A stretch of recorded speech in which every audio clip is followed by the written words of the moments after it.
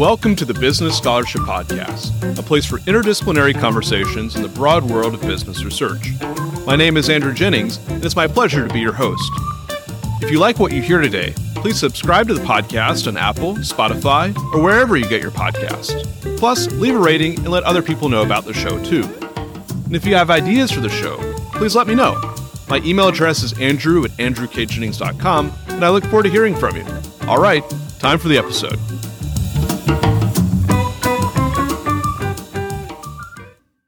Our guest today is Miriam Baer, professor of law at Brooklyn Law School. We'll be discussing her new book, Myths and Misunderstandings in White-Collar Crime. I'll add a link to the book in the show notes for the episode. Miriam, welcome back to the Business Scholarship Podcast. Thank you so much. Miriam, I wanted to start this interview with maybe an overview of your work as a scholar, as a lawyer that really has culminated in some ways in this book. Could you maybe introduce for the listeners your background as a lawyer, as a scholar, and what motivated you to write this book now? Oh, thank you so much. I was a federal prosecutor from 1999 to 2004 in the United States Attorney's Office for the Southern District of New York, which is essentially, when you think about federal prosecutions in Manhattan, that is the main office that handles all of that. And that is often seen as the office that handles some of our most important white-collar crime cases. And in fact, after initially rotating through the entry-level units, I eventually became a prosecutor who focused on prosecutions of different types of fraud. And in fact, bribery as well. So I had some kickback cases and I had some fraud cases. So on one hand, I had this background in federal criminal law. And in fact, it was around the time that I left the U.S. Attorney's Office, the Sarbanes-Oxley Act had been enacted in 2002. And so by 2003, 2004, a lot of companies were looking to increase their corporate compliance programs, and they were very interested in hiring former prosecutors. So that is actually how I landed at Verizon. So I learned about corporate compliance and corporate crime. I had a nice front seat to watching what companies were doing to improve their internal efforts at enforcing laws and reducing wrongdoing. And then eventually I decided I wanted to become an academic. And in fact, from the very beginning, I wanted to have one foot in the corporate world and one foot in the criminal world. And then in terms of why I decided to write a book, I had been writing many papers on the topics of corporate crime and white-collar crime. And those papers had been fueled, among other things, by my perspective, which was somewhat unique, right? In that I was a federal prosecutor with a really well-steeped in federal white-collar crime. But when you teach criminal law at a typical law school, you spend a lot of times with state statutes. And that was something I noticed from the get-go, was how different the state statutes were and how they were designed and structured than the typical federal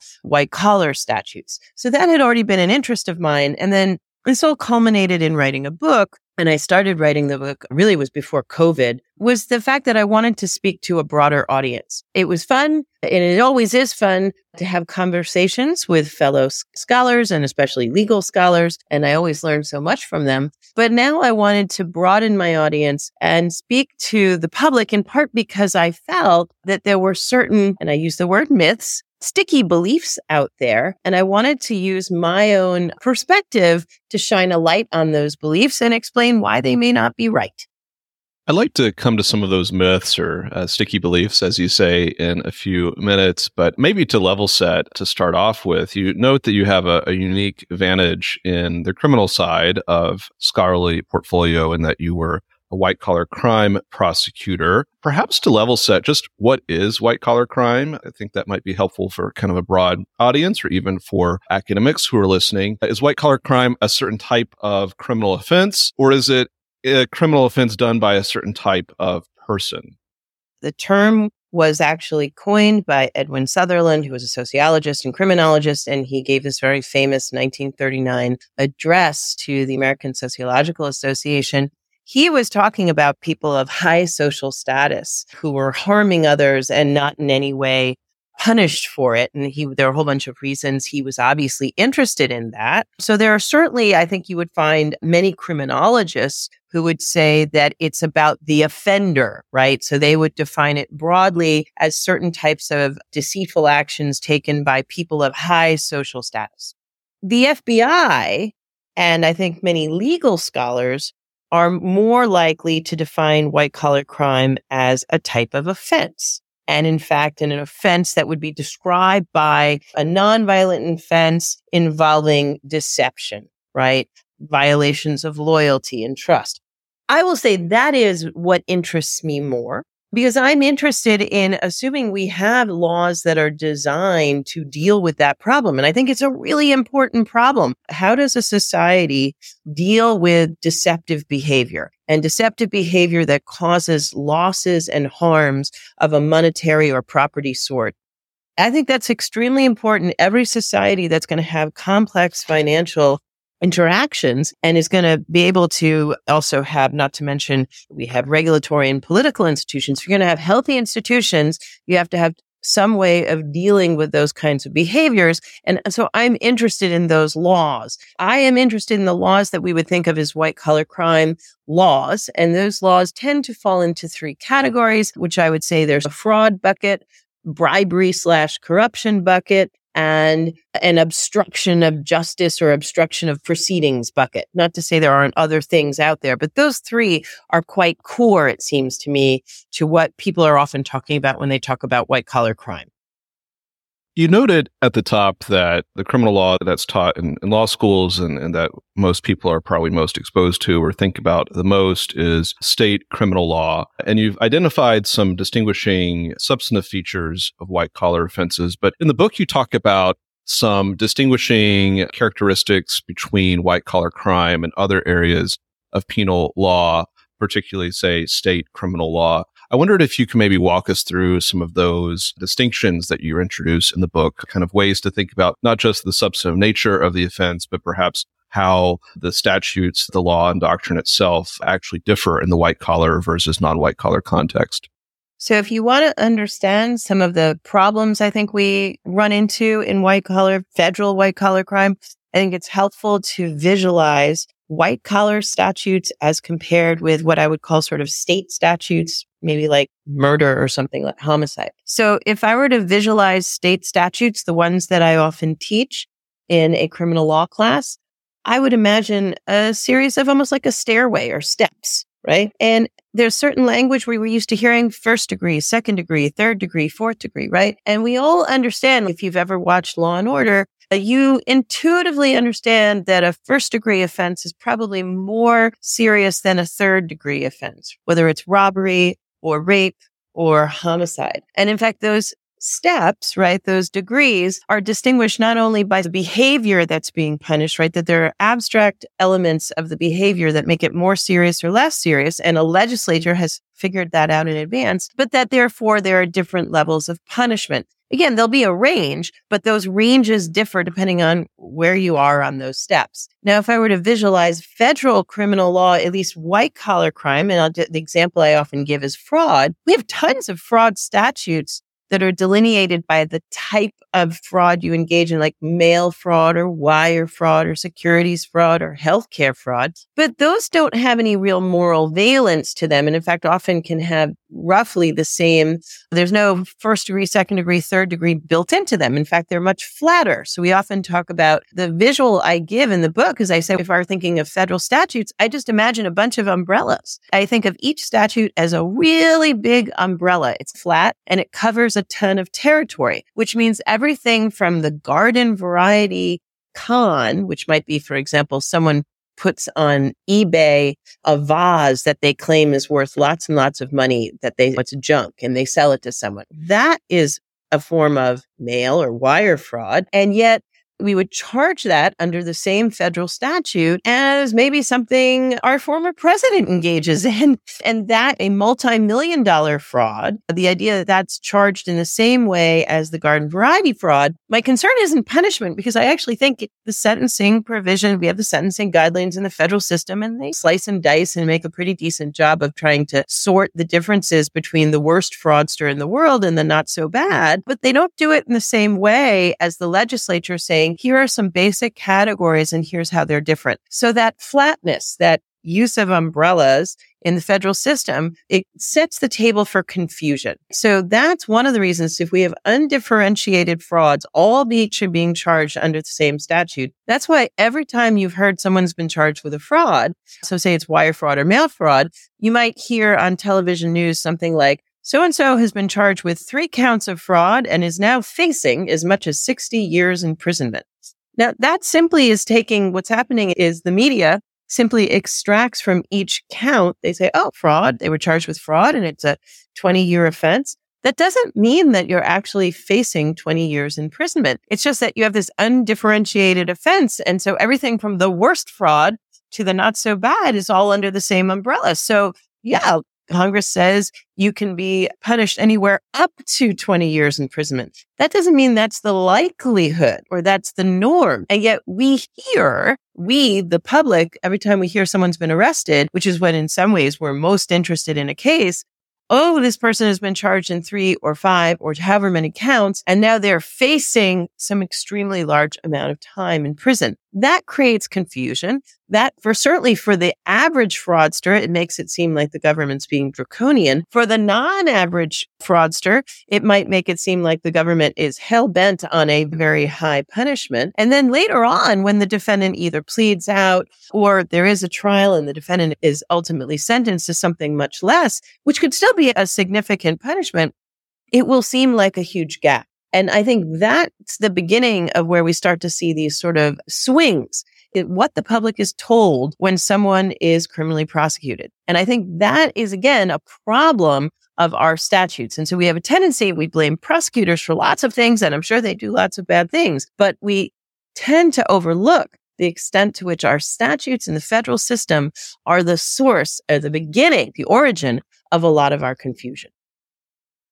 I'd like to come back to some of the confusion in just a moment, but I'm imagining that there might be a number of listeners out there who have a question as they're listening to a former federal prosecutor, former compliance expert, or a current compliance expert, former compliance practitioner, scholar who teaches at the intersection and researches at the intersection of criminal law and corporate law. I suspect there's a question out there that you may have heard once or twice before, which is, why is white-collar crime so under-enforced in this country compared to all of the other criminal offenses that might be out there? Why do prosecutors lack the will to pursue these cases as vigorously as they're pursuing other criminal offenses? Or am I just begging the question there? One of the things I do in the book is I try to distinguish what I call pathologies of lawmaking, pathologies of enforcement, and pathologies of discourse. So what I've been talking about right now is a little bit about our lawmaking and the fact that we rely on these extremely broad statutes that are undifferentiated. You could call that a lawmaking problem, but also that what that does is it fuels a discourse problem. There's obviously overlaps of all these pathologies. What you're alluding to with enforcement, I'd say, has 2 elements to it. No doubt, we as a society should care whether or not we are effectively enforcing our criminal laws against both individuals in high places, for example, CEOs and executives who we think might be violating law, but also corporations themselves. So we should care about both of those things. And so if we think there's an enforcement shortfall, by all means, that's something that we should study and we should ask ourselves, could we be doing better? And I don't doubt that we could do better. On the other hand, there are these narratives that take hold, and you allude to them when you say, are you begging the question? And one of those narratives is something like, oh, prosecutors could totally do this if they wanted to. It's just a lack of will. So this is what I refer to as a plenary or imperial prosecutor theory that just says prosecutors can do whatever they want in this arena. And I actually think that's not true. I tend to believe, and I think there are certainly examples of it in the book, to prove someone guilty of, for example, crimes like fraud, you have to show specific intent. And especially if you're talking about top executives, they can in many ways say things like, I didn't have the intent to cause all these shortfalls. I actually believed what I was saying. I may have been not so smart. I might not have been competent, but I didn't intend to cause this harm. Indeed, that seems to be something along the lines that one could expect to see in the Sam Bankman-Fried trial, right? We can see that narrative is already something that the defense attorneys have been putting out there. Now, that's not to say the government can't rebut that. It can. But one of the things I talk about in my book is that there's almost like 2 thresholds, and I think we tend to only think about one. So there's what I refer to as the liability threshold and the viability threshold. So liability is the kind of story we think about when we teach or when our students take classes, which is what are the elements of this crime? What do I have to prove in order for this person to be found guilty? And those tend to be pretty stable. That's set by the legislature, but also judges obviously tease that out in their judicial decisions. And it's the kind of thing you can look up in a case book or on Westlaw. And at some point, you can reach some consensus about what the liability line looks like. And certainly when all facts are known to everybody, in other words, if we were all omniscient, we could see and hear and be inside everyone's heads, then yeah, it's actually, there would be a lot of people would fall under those umbrellas I was talking about, because in fact, it's not all that hard to commit fraud. And I'm sure there are many people who are technically liable in that they have violated our federal fraud laws. On the other hand, the line of viability is very different. So viability is the prosecutor asking herself, when do I have a strong enough case that I feel comfortable placing this before a grand jury and then eventually a jury if necessary? When do I feel I have enough? That's the way a prosecutor might pose it. And that is completely predictive. It's somewhat subjective. It's office driven, and it's also driven by past experience. And so I draw on some of the literature of even linguistics, which has shown that when people hear the word fraud, or for that matter, corruption, they have a paradigmatic case in their head. And that's true of prosecutors too. And that's partially informed by, hey, how well did we do the last time something like this popped up? Now, why could that be a problem? If your prior experience was there's certain elements of a case that really make it better to show to a jury. For example, someone trying to hide certain things.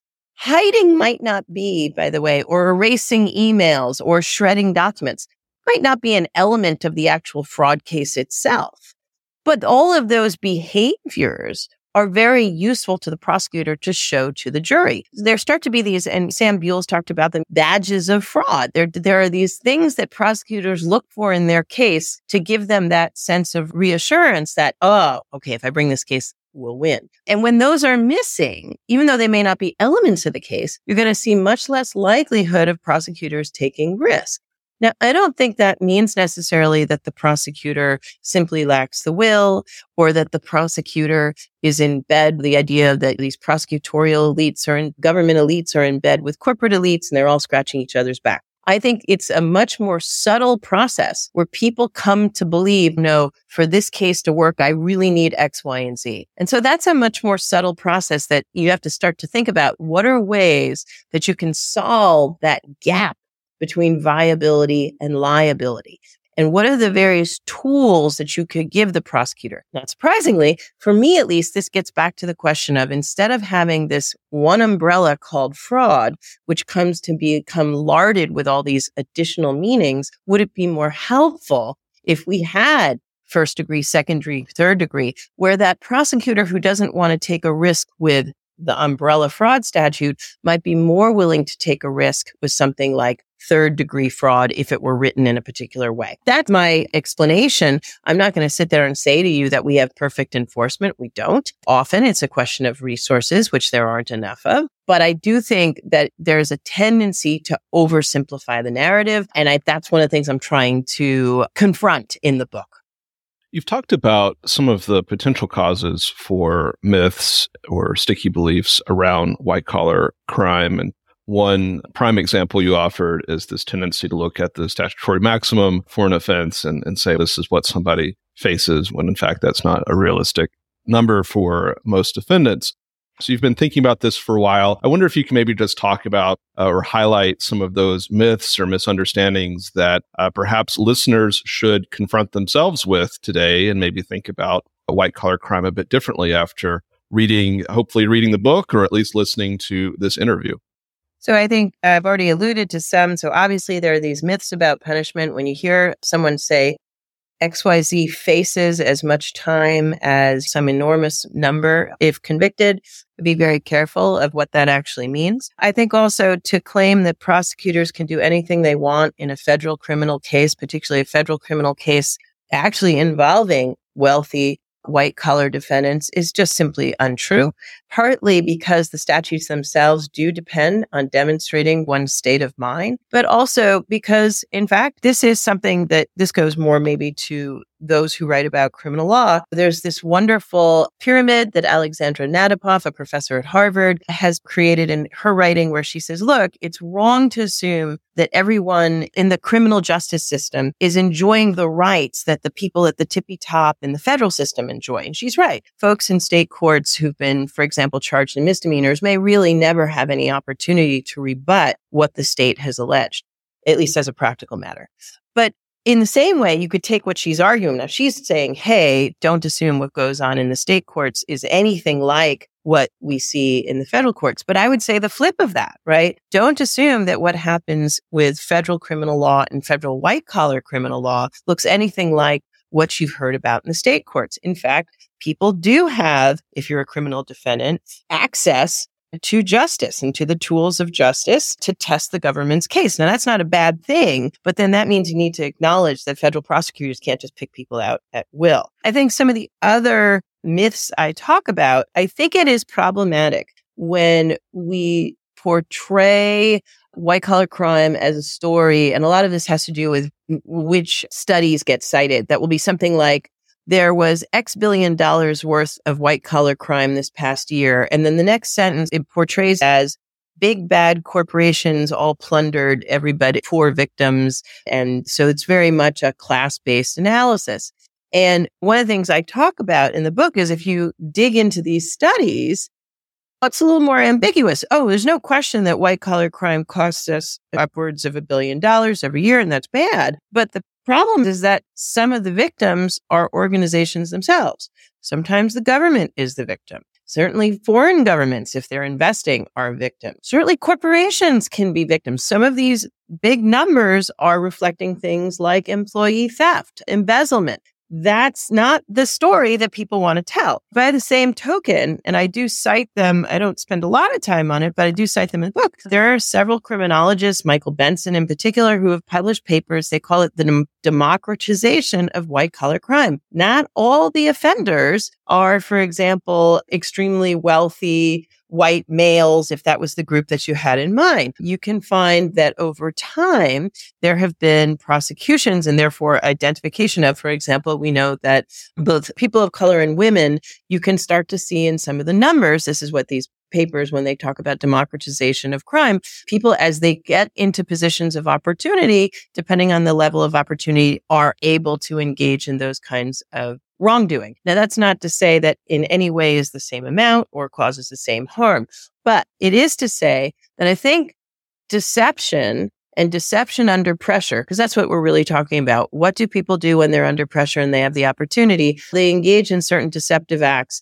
Maybe they see it as self-defense. Maybe they see it as exploitation. Who knows? But they engage in behaviors that we would all, again, if we could see it all from above, we'd say, yeah, that violates various crimes and violate various statutes. And it does behoove us, I think, to ask as a society, why does that behavior occur? And recognize that it may be more universal than the story we are telling ourselves. That's what I'm trying to get away is none of us is completely a victim. None of us is perhaps completely a villain. Obviously, there's some really bad villains out there, but it's wrong to think only those villains are only those guys over there and nobody else is a victim. So those are some of the myths I'm trying to explode when I discuss them in chapter 6.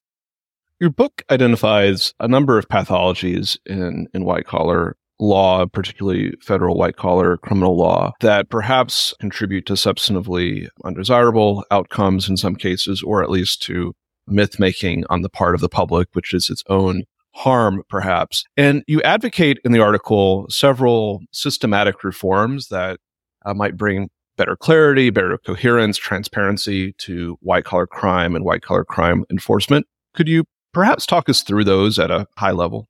Yeah. And so this is my contribution to the conversation is to, I think this is the kind of paradigm shift is tendency is to focus on the Department of Justice, on prosecutors' offices. And I don't deny that there may be needs for reform, particularly in how the Department of Justice deals with corporations. But I think it is a mistake to focus only on prosecutors. And so the last 2 chapters of my book focus on statutes. I think that a lot of our problems stem from our federal criminal code. And so I am making an argument for what one might call a new design of the code, at least as its white collar crimes are concerned. And so I lay out this sort of 4 steps or 4 reforms that I would recommend. And so one of them is to go back to this idea, you have these umbrella statutes. They are umbrellas in more ways than one. So they not only they tend to not differentiate, for example, different types of fraud, but often these umbrella statutes, and the example is the Hobbs Act is the best example, include more than one type of crime. So Hobbs Act includes everything from robbery to bribery. That's extortion under color of right. And so that's when you bundle, if you will, more than one crime under a single statutory umbrella, what are you doing? You're creating the enhanced likelihood of confusion, particularly if you care about things like data collection. You're making it more likely that there will be confusion in how to count something and how to define something. So first thing is, let's unbundle some of those crimes. Second of all is let's make sure we label them correctly. So for example, honest services fraud, you, Andrew, and I both know that honest services fraud is really usually a form of bribery or kickbacks, but that's not the average person hearing honest services fraud thinks, oh, that's just fraud. And they might think of it as a form of no different from any other fraud. If we, again, care about getting our numbers right, I would think we want to actually label things in a way that the ordinary person could understand what is being criminally prosecuted. So once you unbundle statutes and, get the labels right, the next question would be, do we have a lot of statutes out there that seem to be different from each other only in terms of something like what kind of medium you used or who your victim was? And of course, fraud is a perfect example of that.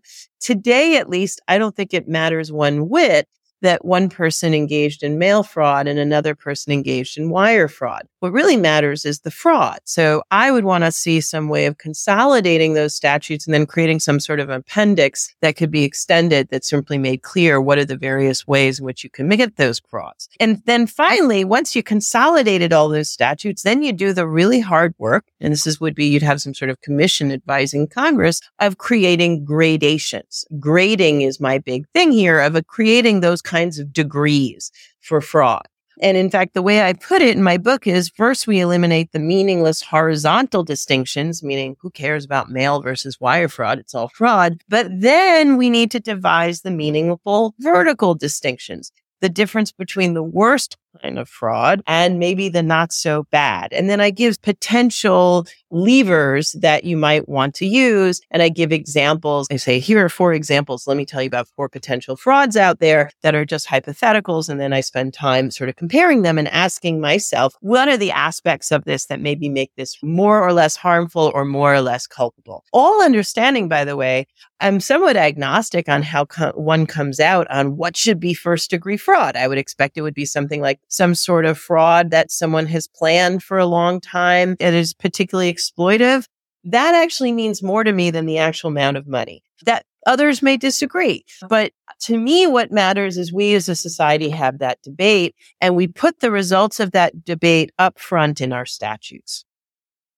What key takeaways would you like listeners to have from this interview and this book? And I imagine that writing a book like this perhaps raises more questions for you than you answer in the book. So to the extent that this has been a generative process for future work, are there any previews of future avenues or papers that you might want to explore?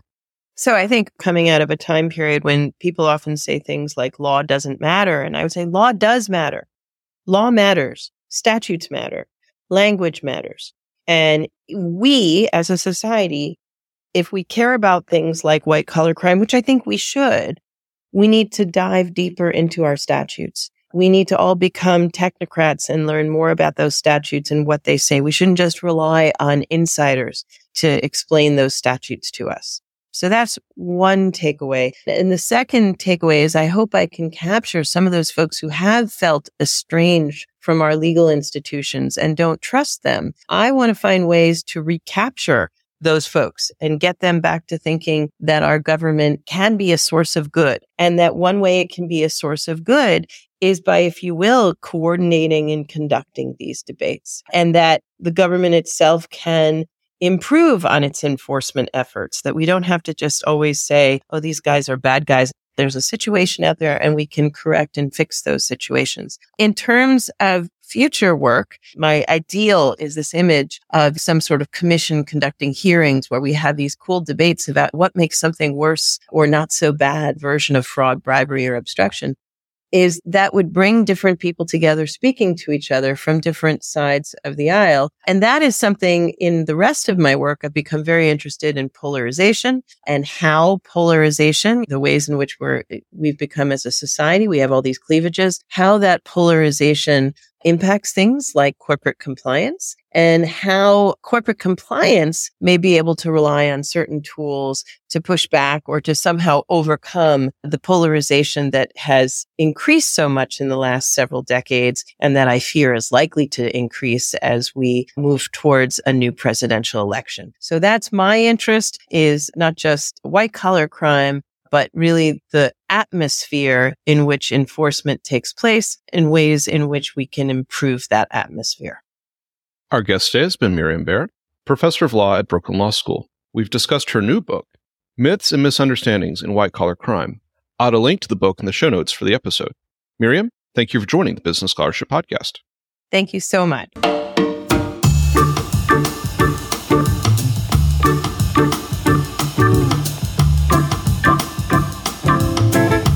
Thank you for listening to another episode of the Business Scholarship Podcast. If you like what you heard today, be sure to subscribe to the podcast on Apple, Spotify, or wherever you get your podcasts, rate the show, and let other people know about it too. If you have ideas for future episodes, let me know. My email address is andrew@andrewkjennings.com, and I look forward to hearing from you. Until the next time, I'm your host, Andrew Jennings.